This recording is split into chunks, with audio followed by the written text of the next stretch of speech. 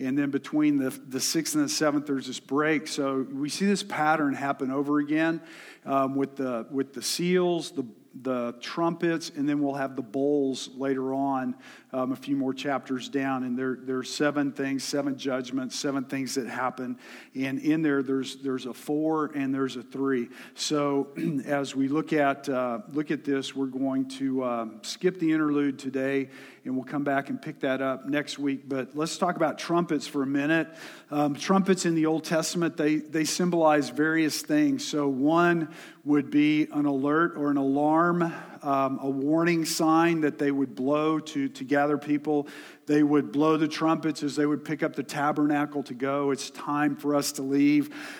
They would signal a warning, judgment, victory, or maybe an eschatological judgment or an end-time judgment, which is what we're looking at today. But as we come in our passage today, it's judgment. These trumpets represent judgment. There is judgment coming on the earth. And judgment's not a popular topic. I mean, if you come in our culture today, one of the things, if you say something, people say, hey, don't judge me.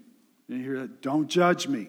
Don't judge me. That's the worst thing you could do, is to judge me. To even consider that I might be wrong, or that something's out of whack, or something needs to come in. So it's not a popular subject in our culture today, but it's universally embraced. I mean, from an early age, is something that we embrace. We embrace judgment. As a matter of fact, we want judgment. We expect it. We expect there to be right and wrong. We expect evil to be punished. We are angry at injustice. When crimes are committed, we want guilty people to pay, right? When somebody does something evil and wicked, we want them to get what the just penalty for that, whatever it is. So if you come in, when the other team violates the rules, we want a penalty called. If you watched basketball this weekend, if your guy was fouled, you screamed at the TV. Why did they let him do that? They mugged him. They should have called a foul. Good grief, the guy's on the floor. Where's the ref? That's judging. Very judging. You're judging the ref. You're judging the player. You're judging the opponent. You're judging everybody on the screen. Why? Because judgment's not a bad thing. It's not. We want to see things right.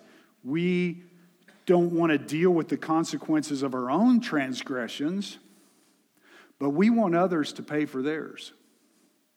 And that's where this judging thing comes in. And as we roll out these trumpets, what we're going to see is God is going to judge sin. He is going to judge those who refuse His grace and mercy. He's going to judge those within the church who are walking away from Him, and He's going to get their attention to bring them back, as we saw in the 7 churches, in those 7 letters to the 7 churches. So the first thing I want us to look at here, and there's a whole lot of scripture here, but the first 5, God is holy and just. The first thing is that God is holy and just. When we talk about judgment, it's because God is holy and God is just. He is righteous. He must punish sin. A holy God cannot tolerate evil. So the first 5 seals were trials that believers would go through, as we looked at the last couple of weeks. And the first 6 trumpets,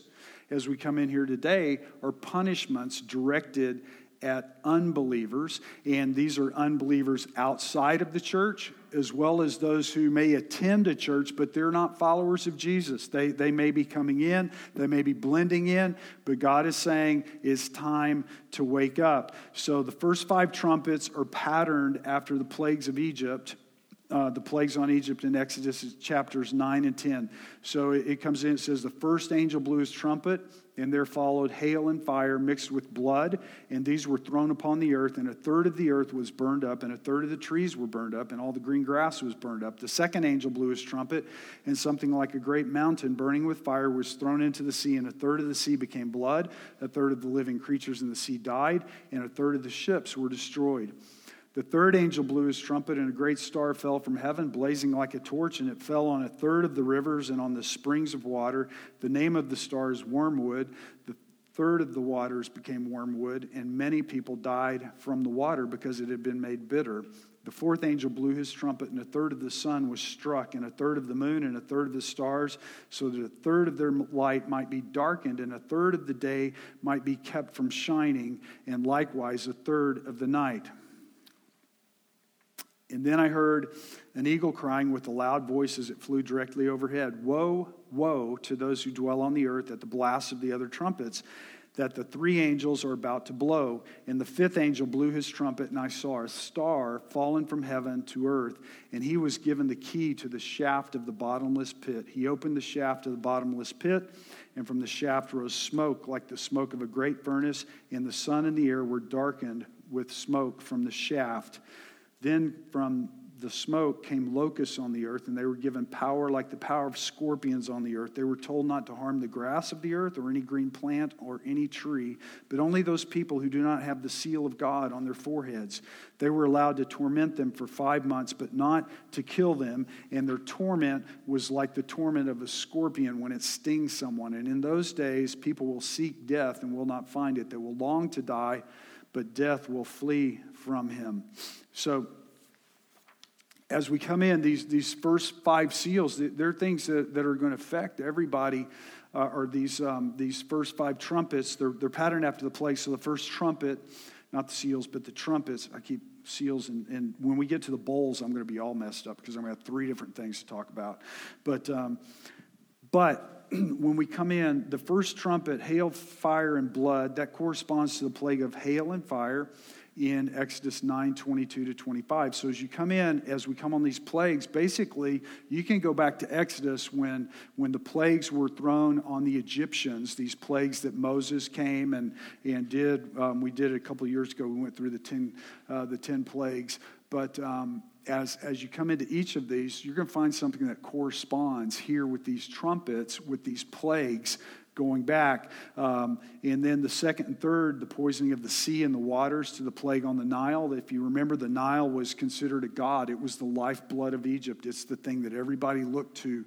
It would flood. It would provide foods and crops, and the people worshipped it as a god there in Egypt. And then there was darkness. The fourth trumpet is darkness, to the plague of darkness in Exodus chapter 10, where everything went dark in the land of Egypt. And then the fifth, the locust, is the plague of locusts that came in and ate everything in the land. So as with the Egyptian plagues, the plagues punished the hardness of heart and idolatry. And since each plague, if we go back and you look at these plagues, which we don't have time to really do all that today, but if you go back into Exodus and you look at the plagues that God brought on the Egyptians, every single one of those plagues was directed at a false god that they worshipped. And as we come in today, these trumpets are directed towards that, and they're directed to the persecution of God's people. God is going to judge for this. So as God's people suffered, they also prayed.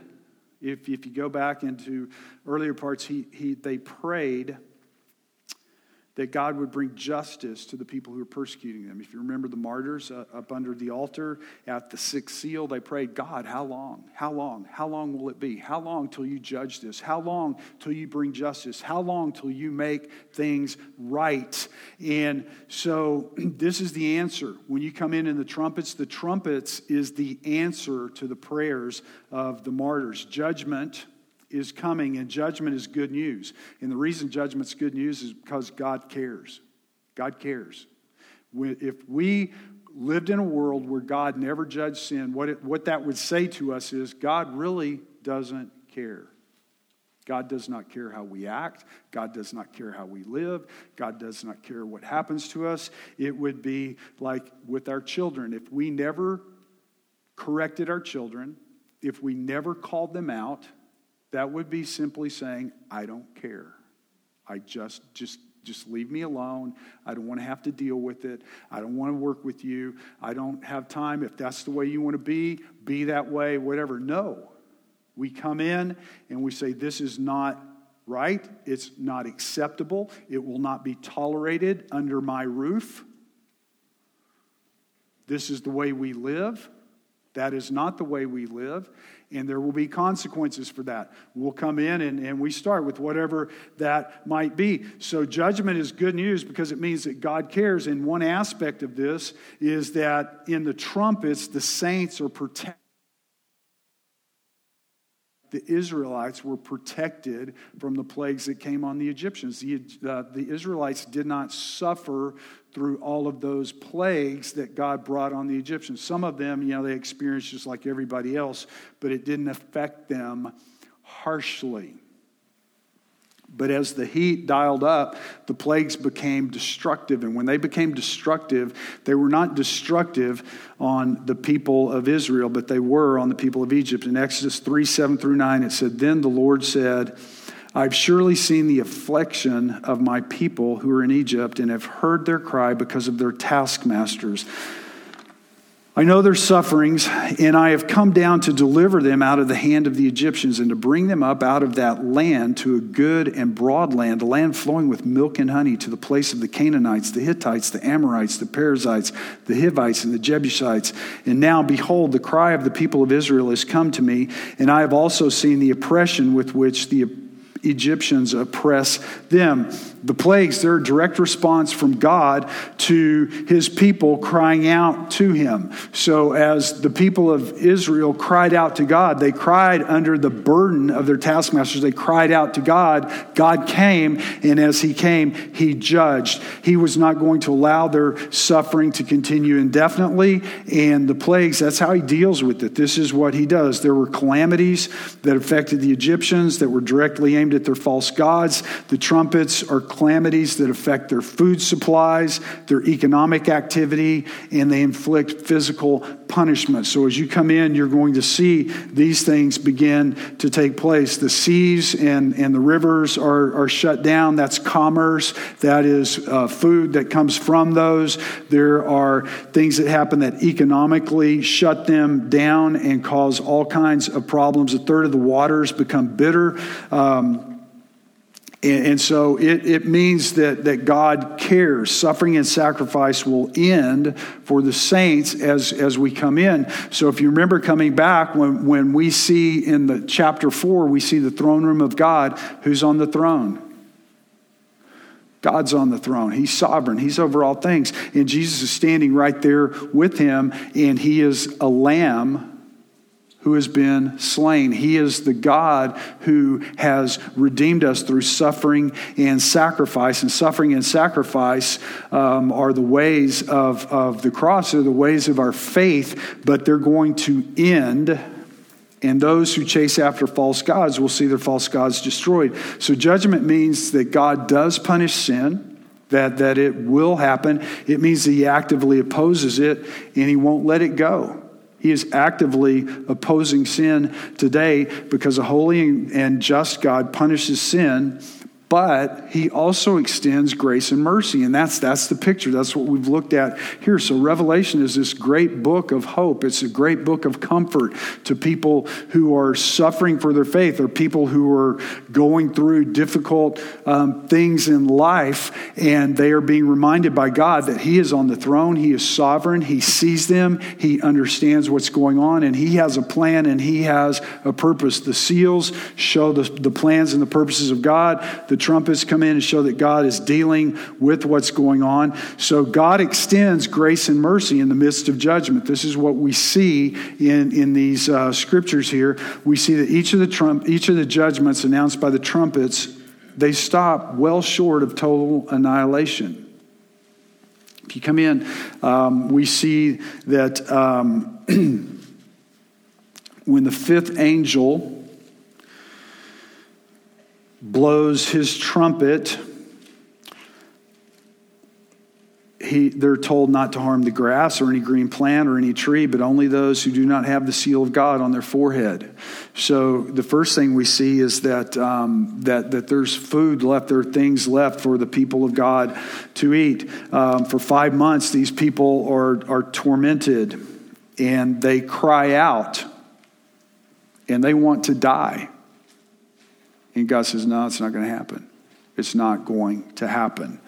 So we see 1/3 of the earth burned up, 1/3 of the sea, and the ships were destroyed. 1/3 of the waters become bitter. 1/3 of the light is darkened. 5 months of torment, but not death. And 1/3 of mankind died. And we think, that's pretty significant. 2/3 didn't. 2/3 did not. That's grace and mercy. That's the grace and the mercy of God. The trumpet blasts were a warning. They're a warning to turn to God. They're a warning that God says, I will not tolerate this. I will not allow this to happen. He is saying to leave your idols behind, and they would be heard. These trumpets, they were heard not just by the people outside of the church, but they were heard by the people inside of the church. Everybody hears this. When it's going on, everybody knows what is happening. And those who are cold in their faith would hear it. Those who were succumbing to idolatry and turning away to other stuff than God, they would hear it, and they would be just like the churches of Asia Minor. When we go to those 7 churches in Asia Minor, remember 5 of the 7 had issues. Serious issues, idolatry. And God was saying, you need to snap out of it. Come back. Be faithful.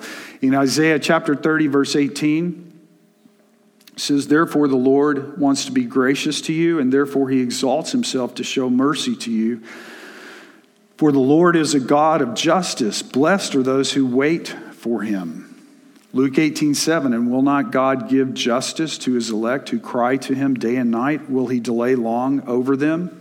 Or Zechariah 12:10, and I will pour out on the house of David and the inhabitants of Jerusalem a spirit of grace and pleas for mercy, so that when they look on me, on him whom they have pierced, they shall mourn for him as one mourns for an only child, and weep bitterly over him as one weeps over a firstborn.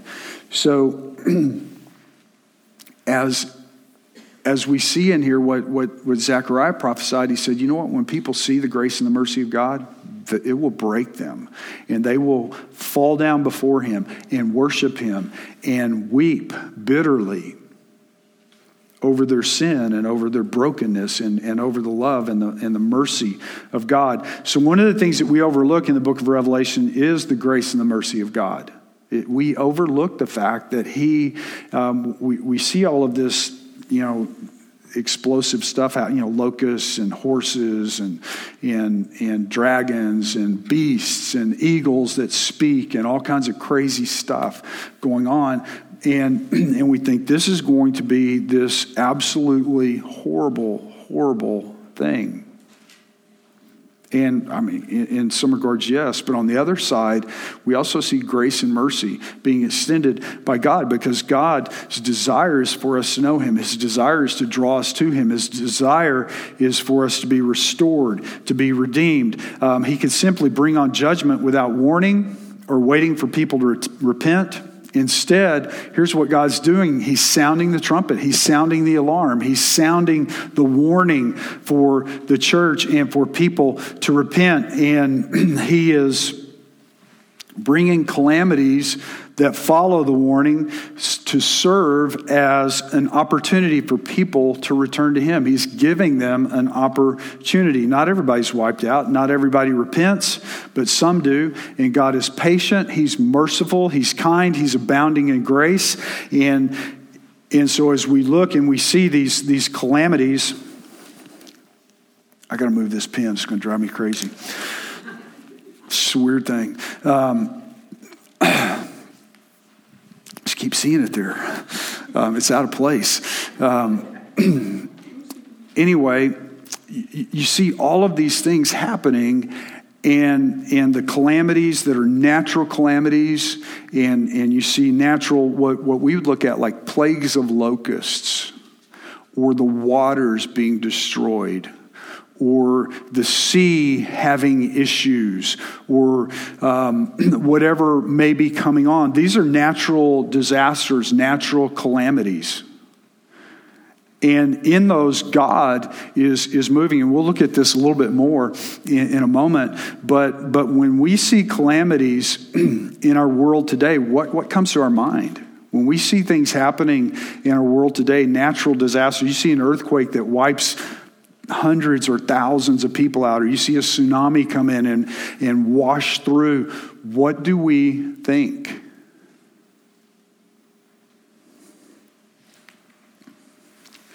Do we see them as just a natural part of our world, or do we see them as that's something God allows in a broken creation so that we can be drawn to Him? I think probably one of the greatest examples we've had in the last 20 or so years would be 9/11. 9/11, our country stopped. We stopped. It was like this huge wake-up thing. Shocking, absolutely shocking. And churches filled up. I mean, people showed up. They came during the week. They showed up. They were there. And God Bless America was at halftime. And God Bless America was in the seventh inning stretch. And God Bless America was on every God Bless America thing.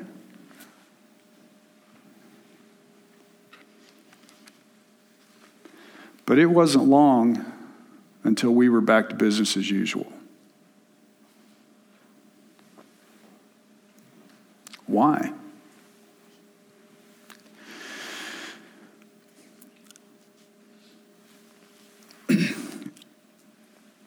All of these things, everything that happens that we look at as bad, it's a result of a broken world.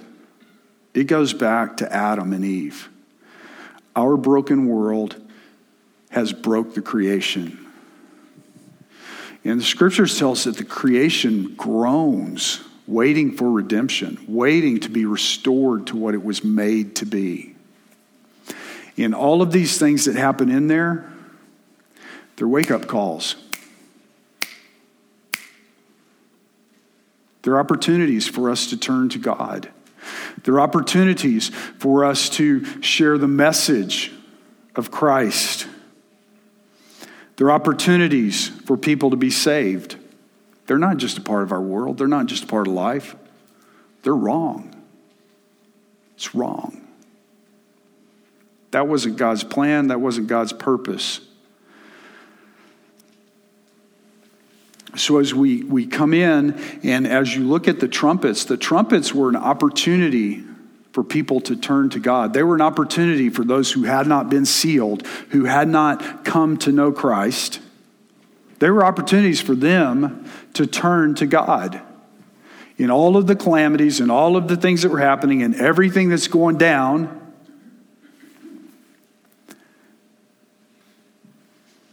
what God is screaming is, I am holy, I am just, and I am a God of grace and mercy. Come to me. So as we come in and look, one of the things that as we look in this passage is really imperative for us as a church is that when things are going wrong in our world, rather than try to figure out our answer to it, it's go to the answer to it. And the answer is the Lamb who was slain on the cross, who redeems and restores, who offers true hope, who offers a true future, who offers the path away from that and into where God has called and created us to be. Because difficulties can sharpen us. Difficulties can make us better. As we go through those times and we focus on the God who made us and created us in his image and desires and longs for us to worship him and to have a right relationship with him, it sharpens us. That's why when we work out physically, it's hard work. I mean, if you go work out and there's no difficulty to it, it's probably not doing you a whole lot of good, right? You know, it's kind of like in PE class. You know, when you're in PE class and you're doing push-ups, and really your push-ups kind of like this, and because nobody's looking, it's not doing you any good. You got to make it happen. And if you're walking around the track instead of running around the track, you're not getting much. And when we live our lives in here, when we're going up against the hard stuff, God is sharpening us. He is making us better. He is drawing us closer to him. He's giving us a better understanding of who he is and what he wants to do, because the hard times are a time for our faith to be refined. And this is what's happening. The church is being refined and people are being drawn to God. They are being shown that they are not in control, that this is beyond their control, that everything is in the hands of God. And it's a time for us as the church to model our faith for other people to see what it produces in us. When people see us go through hard times and they see us turn to Christ, when they see us trust him, when they see us face the difficult things, it draws people to him. Sometimes the circumstances that we face bring us down to the bottom. And they take us all the way down to the most difficult place we've ever been in our lives. And we suffer through that and we go through that. And that's real. That's a part of being human. And we go through very, very difficult things. Every single one of us in here, we will go through difficult times. Some people right now, you're at the peak of the game. You're at the top. Life couldn't be better. And there are other people who come in here that they couldn't hurt anymore possibly.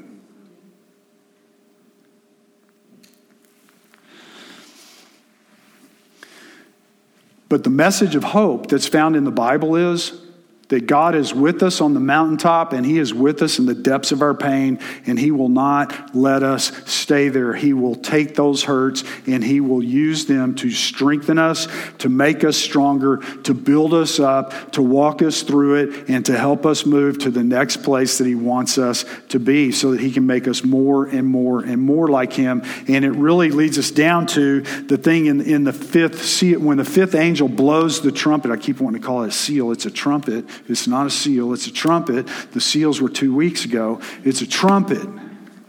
And when he blows the horn, it says that I saw a star fallen from heaven to earth, Satan. And he was given the key to the shaft of the bottomless pit. Now notice this. He was given the key. He didn't take the key. He doesn't own the key. It was given to him.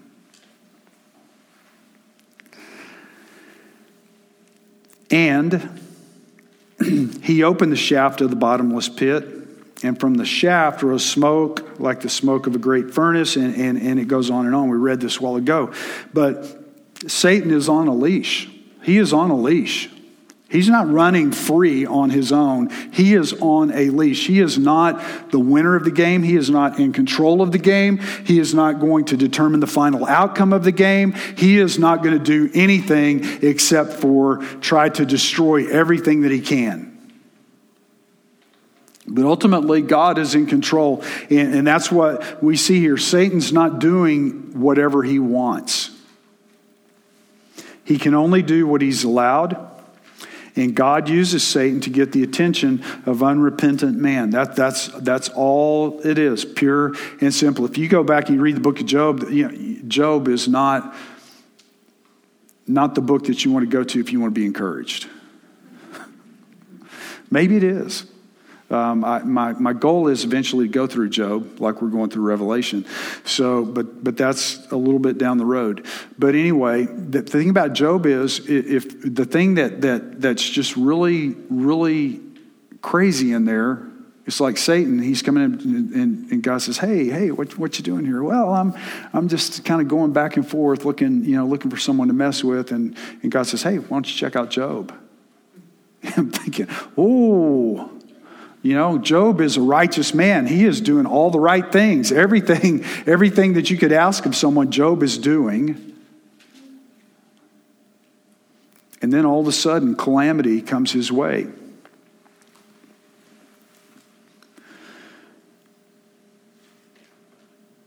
God uses Satan to get the attention of unrepentant man. It says that his name here is Apollyon or Abaddon, which means destroyer. And he's bringing destruction. He's bringing destruction on man. And the interesting thing is, we did these first four trumpets. Now these last three. And these last three, the destruction is only coming on unbelievers. There's a difference. He's differentiating. We see the stuff that's happening with the darkness and the rivers and the sea and everything that's going to affect the entire world. But now you're seeing these tormentors come. And these tormentors cannot touch those who have been sealed, the people of God.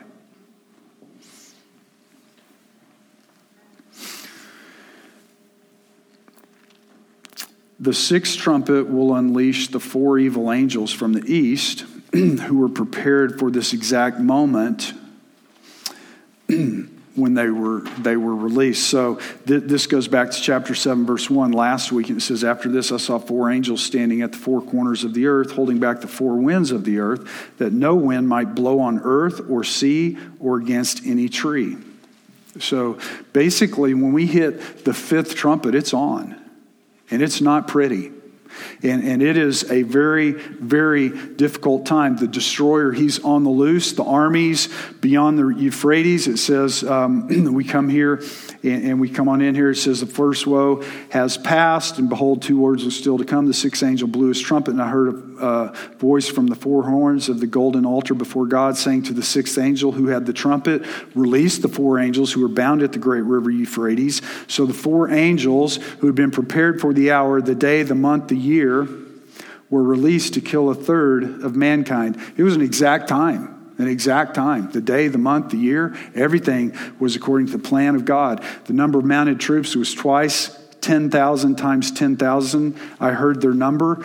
And they're coming from beyond the east or from the Euphrates. So for the Roman Empire, the only place they feared was coming from the east. They feared that armies would come from the east and topple the empire, that they would come in and wipe them out. And John begins to say, here it is. This army is countless, and it brings unspeakable horror to the people. The people still, and what we find out here, it comes in, it says that they still, it says the rest of mankind who were not killed by these plagues did not repent of the works of their hands, nor give up worshiping demons and the idols of gold and silver and bronze and stone and wood, which cannot see or hear or walk, nor did they repent of their murders or their sorceries or their sexual immoralities or their thefts. And in other words, what it's saying here is, regardless of how high the heat got, they refused to turn to God. They absolutely refused. And their response is go, wow, can it get that bad? It's no different than it was hundreds of years before in the time of the prophet Jeremiah. Here's what Jeremiah said in chapter 5, verse 3. "O Lord, do not your eyes look for truth? You have struck them down, but they felt no anguish. You have consumed them, but they refused to take correction. They have made their faces harder than rock. They have refused to repent." Jeremiah is looking at destruction of Israel around him and saying, look, we haven't turned to you. What's going on? Why is this? And Satan, as we come out today, he's out causing destruction today. But he's not the final authority. He is not the final authority. He does not declare victory. He might cause devastation, but it's only according to what God has allowed him to do. And the only reason God allows it is to bring people to him, is to draw people to his grace and mercy and to save us from ultimate destruction. And that's what God wants to do in us and through us. He wants to change us and draw us to him and use us to reach other people and to restore us to what he created us to be. It's really, really simple. This morning I was reading in Numbers, and just full disclosure, when I get to Numbers, I was like, oh man, Numbers. I like Leviticus. I don't like Numbers. Most people say, Leviticus, are you serious? I love it. I mean, it's the holiness of God. But, Leviticus chapter 16 is the closest thing in the New Testament you'll ever find. But I'm in Numbers, and I'm reading the story of Moses, and I get caught up in the story. Honestly, when I read the story, when I read the narratives there in the Old Testament, I love it because I get caught in the story, and I'm reading Moses, and I know what's going to happen next because I've read it so many times. But this funny thing happens. The people are complaining and they're whining and they want water. They're thirsty, and they're just like a bunch of little kids. They're saying, you know what? We left Egypt. It was so good. It was just so good. And now we're in this place, and there are no pomegranates, and there are no figs, and there's no water, and there's no good times, and there's no Wi-Fi, and my cell phone won't connect, and I can't go to the movie theater because my parents won't let me, and my boyfriend hasn't called, or my wife hasn't done this, or my husband hasn't done that, and wah, wah, wah, wah, wah. And Moses, Moses, the great guy in the story, right? He's the hero. He says, God, what now? And God says, look, just speak to the rock. Just speak to the rock. And there'll be water and everything will be all right. And I'm like, yeah. What is it like speaking to the rock? It's like, I'm thinking, what does God have in mind anyway? And I'm kind of going here and I'm thinking, is God going, give us water. Is that what speaking to the rock is? Or it's like, hey, throw out some water here. What is it? What does it look like? I have no idea because Moses blew it and ruined the story for me. And Moses goes to the rock and he strikes it twice and says, what do we have to do for you people, you rebellious bunch of fools, to make you shut up and move on? Suck it up. Whack! And there comes the water, and the water gushes out of the rock. And God says something very interesting to him. It's it's Numbers, chapter 20, verse 9. He says, because you did not see me as holy in your sight,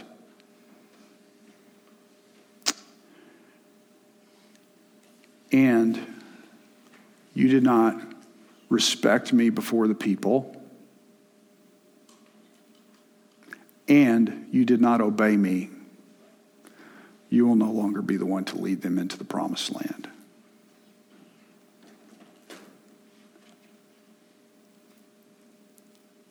Look, I just have to be honest with you. At first I'll go, that's not fair. That's not fair. I mean, Moses has gone through some of the most miserable stuff a man could endure. He has had a hard time. He has worked hard. He's done way more than, most of us would ever go through. And it's like, look, he just had a bad day. And I really got to thinking about that this morning. And I thought about it, and I thought, you know what? It's because a whole group of people forgot who they were. They forgot their brokenness. They forgot their slavery. They forgot their bondage. They forgot how oppressed they were. They forgot how they had no look for a future. And God showed up. And when God showed up, God didn't just kind of slowly make things better. God absolutely brought their oppressors to their knees. He crushed them. He crushed every single one of their gods, all the way to their god Pharaoh, and destroyed his firstborn son, who would ascend to the throne of Egypt and become God to the Egyptians. He was gone. You think about that. Basically, they were crushed. And then he led them. He parted the Red Sea. And then when the rest of the Egyptians decided to chase them down and bring them back, he wiped them all out.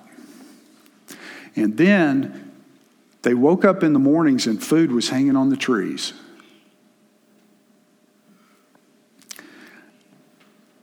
And he did, and he did, and he did, and he did. And they forgot.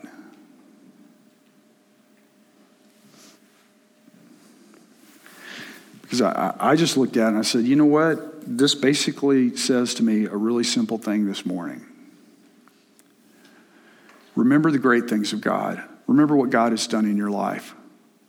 Remember where God brought you from. Remember what it was like to be without hope and without Christ in the world. Look at how God has helped you through the difficult patches that you've gone through in this world. Don't forget.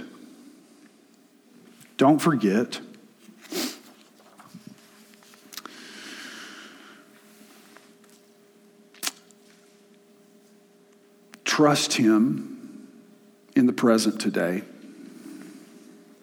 and obey him for the future. Obey him for the future. And I thought, wow, this is good. And I'm in Numbers. And then I was in Luke chapter 1, and you know, Matthew 1 and Luke 1, they go pretty quick through a lot of history and so forth. But in there, something stood out to me in there as well. And Zechariah won the priestly lottery. Okay? I won the Alaska lottery this year. I got a goat tag on Cecil Rhodes Mountain. Like 2,000 people put in for 3 tags, and I'm one of the 3. I'm special. And just to top it off, I got a moose tag as well. I mean, if you don't think that I felt favored by God that day, I got another thing coming. But I want to tell you something. What happened to Zechariah that day makes that look like nothing. Nothing. Zechariah got picked to go in and burn incense before God. You didn't get to do that. Your division would come through for 1 week, and it was probably a once-in-a-lifetime gig. And then to be the guy that drew the straw to go in, that was even bigger. And the interesting thing was, he had one shot. In his mind, he had one shot to throw down before God the most burning desire in his heart. And that was that Elizabeth, his wife, would have a baby. Because they were both old. And they'd prayed and prayed and prayed and prayed. And you know, it never happened. Just never happened.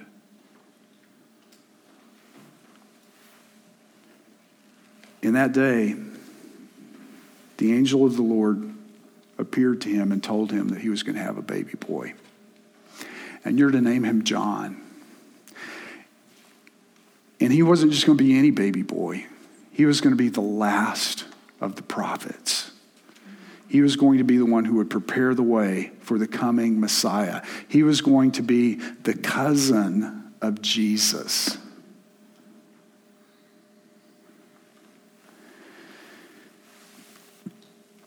And I thought, what's one thing that we want more than anything? What's one thing that you want more than anything? What is it? If you had one shot, one thing that you could pray for, what would it be? It's like when I read that story in Luke, there's not even a question in his mind what's going to go down when he goes to light the fire. This is it. This is my last shot. It's the last chance I'll have.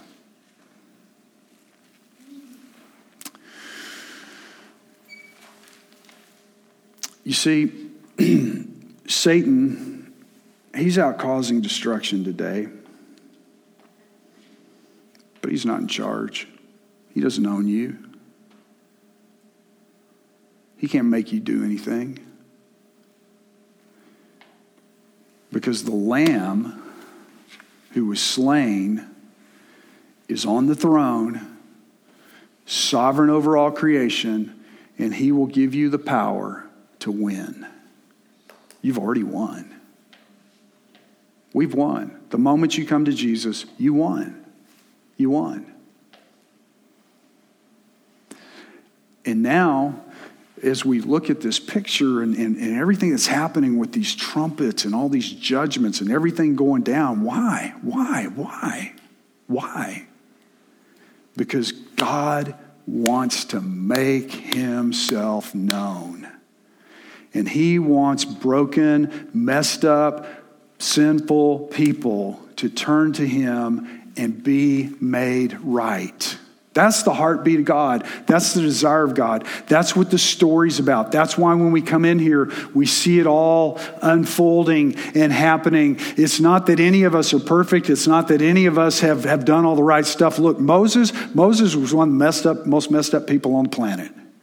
He's a murderer. He argued with God, tried and tried and tried. He did not want to do what God wanted him to do, argued with him.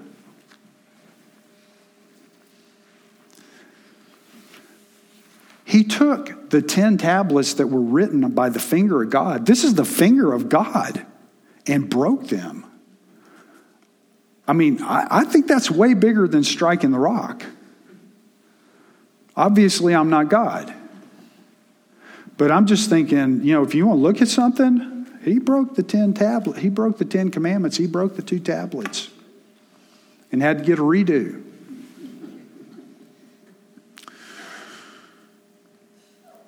But God came to restore broken man. And that's what he offers to us. So, I want to read to you something. Johnson, in his book on Revelation, he said, "How then are we to respond to what has been opened up to us in Revelation 8 through 11? I can think of 3 ways. First, we need to repent of anything and everything contrary to God's will and way. We need to repent of our idolatry, of anything we have put before obedience to Jesus Christ. Repent and keep repenting." I think he's dead right. I need to repent of what's wrong in my life. You need to repent of what's wrong in your life. Our church needs to repent of what's wrong in its life. And we need to continually come to him to be right. Second, we need to intercede, to plead for mercy for those who do not know the living God. Oh Lord, break through. I think that's absolutely right as well. I think that every single one of us should have people that we pray for every single day to come to know Christ. Look, every single one of us have people in our lives. We either have family members, close friends, neighbors, work associates, or people that we encounter somewhere else who don't know Christ. And they're without hope and they're without Christ. And they will spend eternity away from him. And if anything else, when we read of these plagues and these things in Revelation, I don't want this to happen to anyone. Look, the most evil person on the planet that you can think of today, who throw the name in there, to think that we would want them to be eternally tormented. Eternally. Not just a little while, not just to death, but forever. That's hard, isn't it? Especially when we see that God rescued us from our brokenness and our evil and our sin. We need to be praying for people every single day. And third, we need to commit to prophesying. I'm not getting weird here. To declare. This is what prophesying is. To declare, thus says the Lord, in the circles where we live and work. British scholar and pastor Michael Wilcox summarizes the message best. He says, the seals showed the suffering church pleading for justice to be done, but the trumpets show the wicked world being offered mercy. The offer is not accepted, and the world will not in fact repent. But let it never be said that God has not done all in his power, even to the devastation of his own perfect earth, in order to bring men and women to their senses. Satan's not the winner. He's a loser. He's just making a last-ditch effort to take out as many people as possible. So as we come to a conclusion today, who do you pray for daily to be saved? Is there somebody that you pray for every single day? And if not, I want to challenge you to do that. Write their name down, put it on a sheet of paper, put it in your Bible where you read every day. Whatever it is that you need to do to remind yourself, but to pray for that person every single day. It might be a family member, it might be a friend, it might be someone you work with.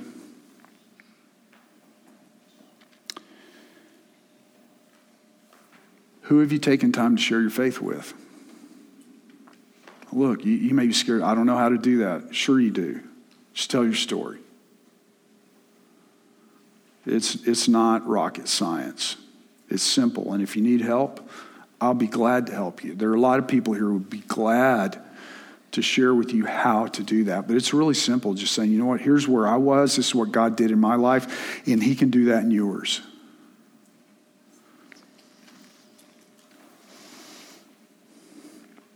Are you serving Jesus? Are you serving others? Are you serving other people so that they can see the beauty of Jesus lived out in your life? Doing things for other people so that they can see the beauty of Jesus lived out in your life. You see, Jesus, he's already won. And we need to live like winners, right? We need to live like winners. We're not losers. We are not losers. The church is not a loser. We have a God who is perfect, he is holy, he is just, he is above all, and he has promised that we will be with him. He has promised that he will be with us through the depths of the valley, through the most painful things that we ever go through. And look, there's a lot of people in this room who've gone through a whole lot of pain. Lots of pain. And they will tell you that they don't ever want to go through the pain again, but that God met them in the pain. And they're stronger.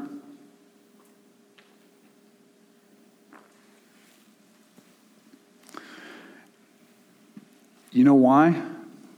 Because we're winners. We're winners. Satan's defeated. He can scream, kick, claw, fight, curse you, cause you to doubt yourself, put things in your head that say, you know what, you're not good enough. Who are you to share your faith with someone else? I mean, are they really going to believe you? They know what you've been through. They know what you've done. They know how you are. They've seen this. They've seen that. And you know what? The Lamb who was slain on the throne took it all. He took it all. He took my brokenness. He took yours. And he makes us whole and holy and blameless before God. And what he says is that he is the winner. And we belong to him. And that's the hope. So when we come to the trumpets, look, the trumpets, yeah, they're about God judging sin. But way more than that, they're about us being called to live it out, to bring other people to him, because the only thing that ultimately matters is what we do with Jesus. Let's pray. Father, we come before you and we thank you for the hope that you've given to us, for the future that you have for us. Father, for the past that we've had with you. And Father, for the hope that wells up out of that, knowing that you will be for us today what you were for us yesterday, and you will be for us tomorrow what you are for us today. That you're the God who never changes. You're the God who was, is, and is to come. Father, you are the God who is in control of all things.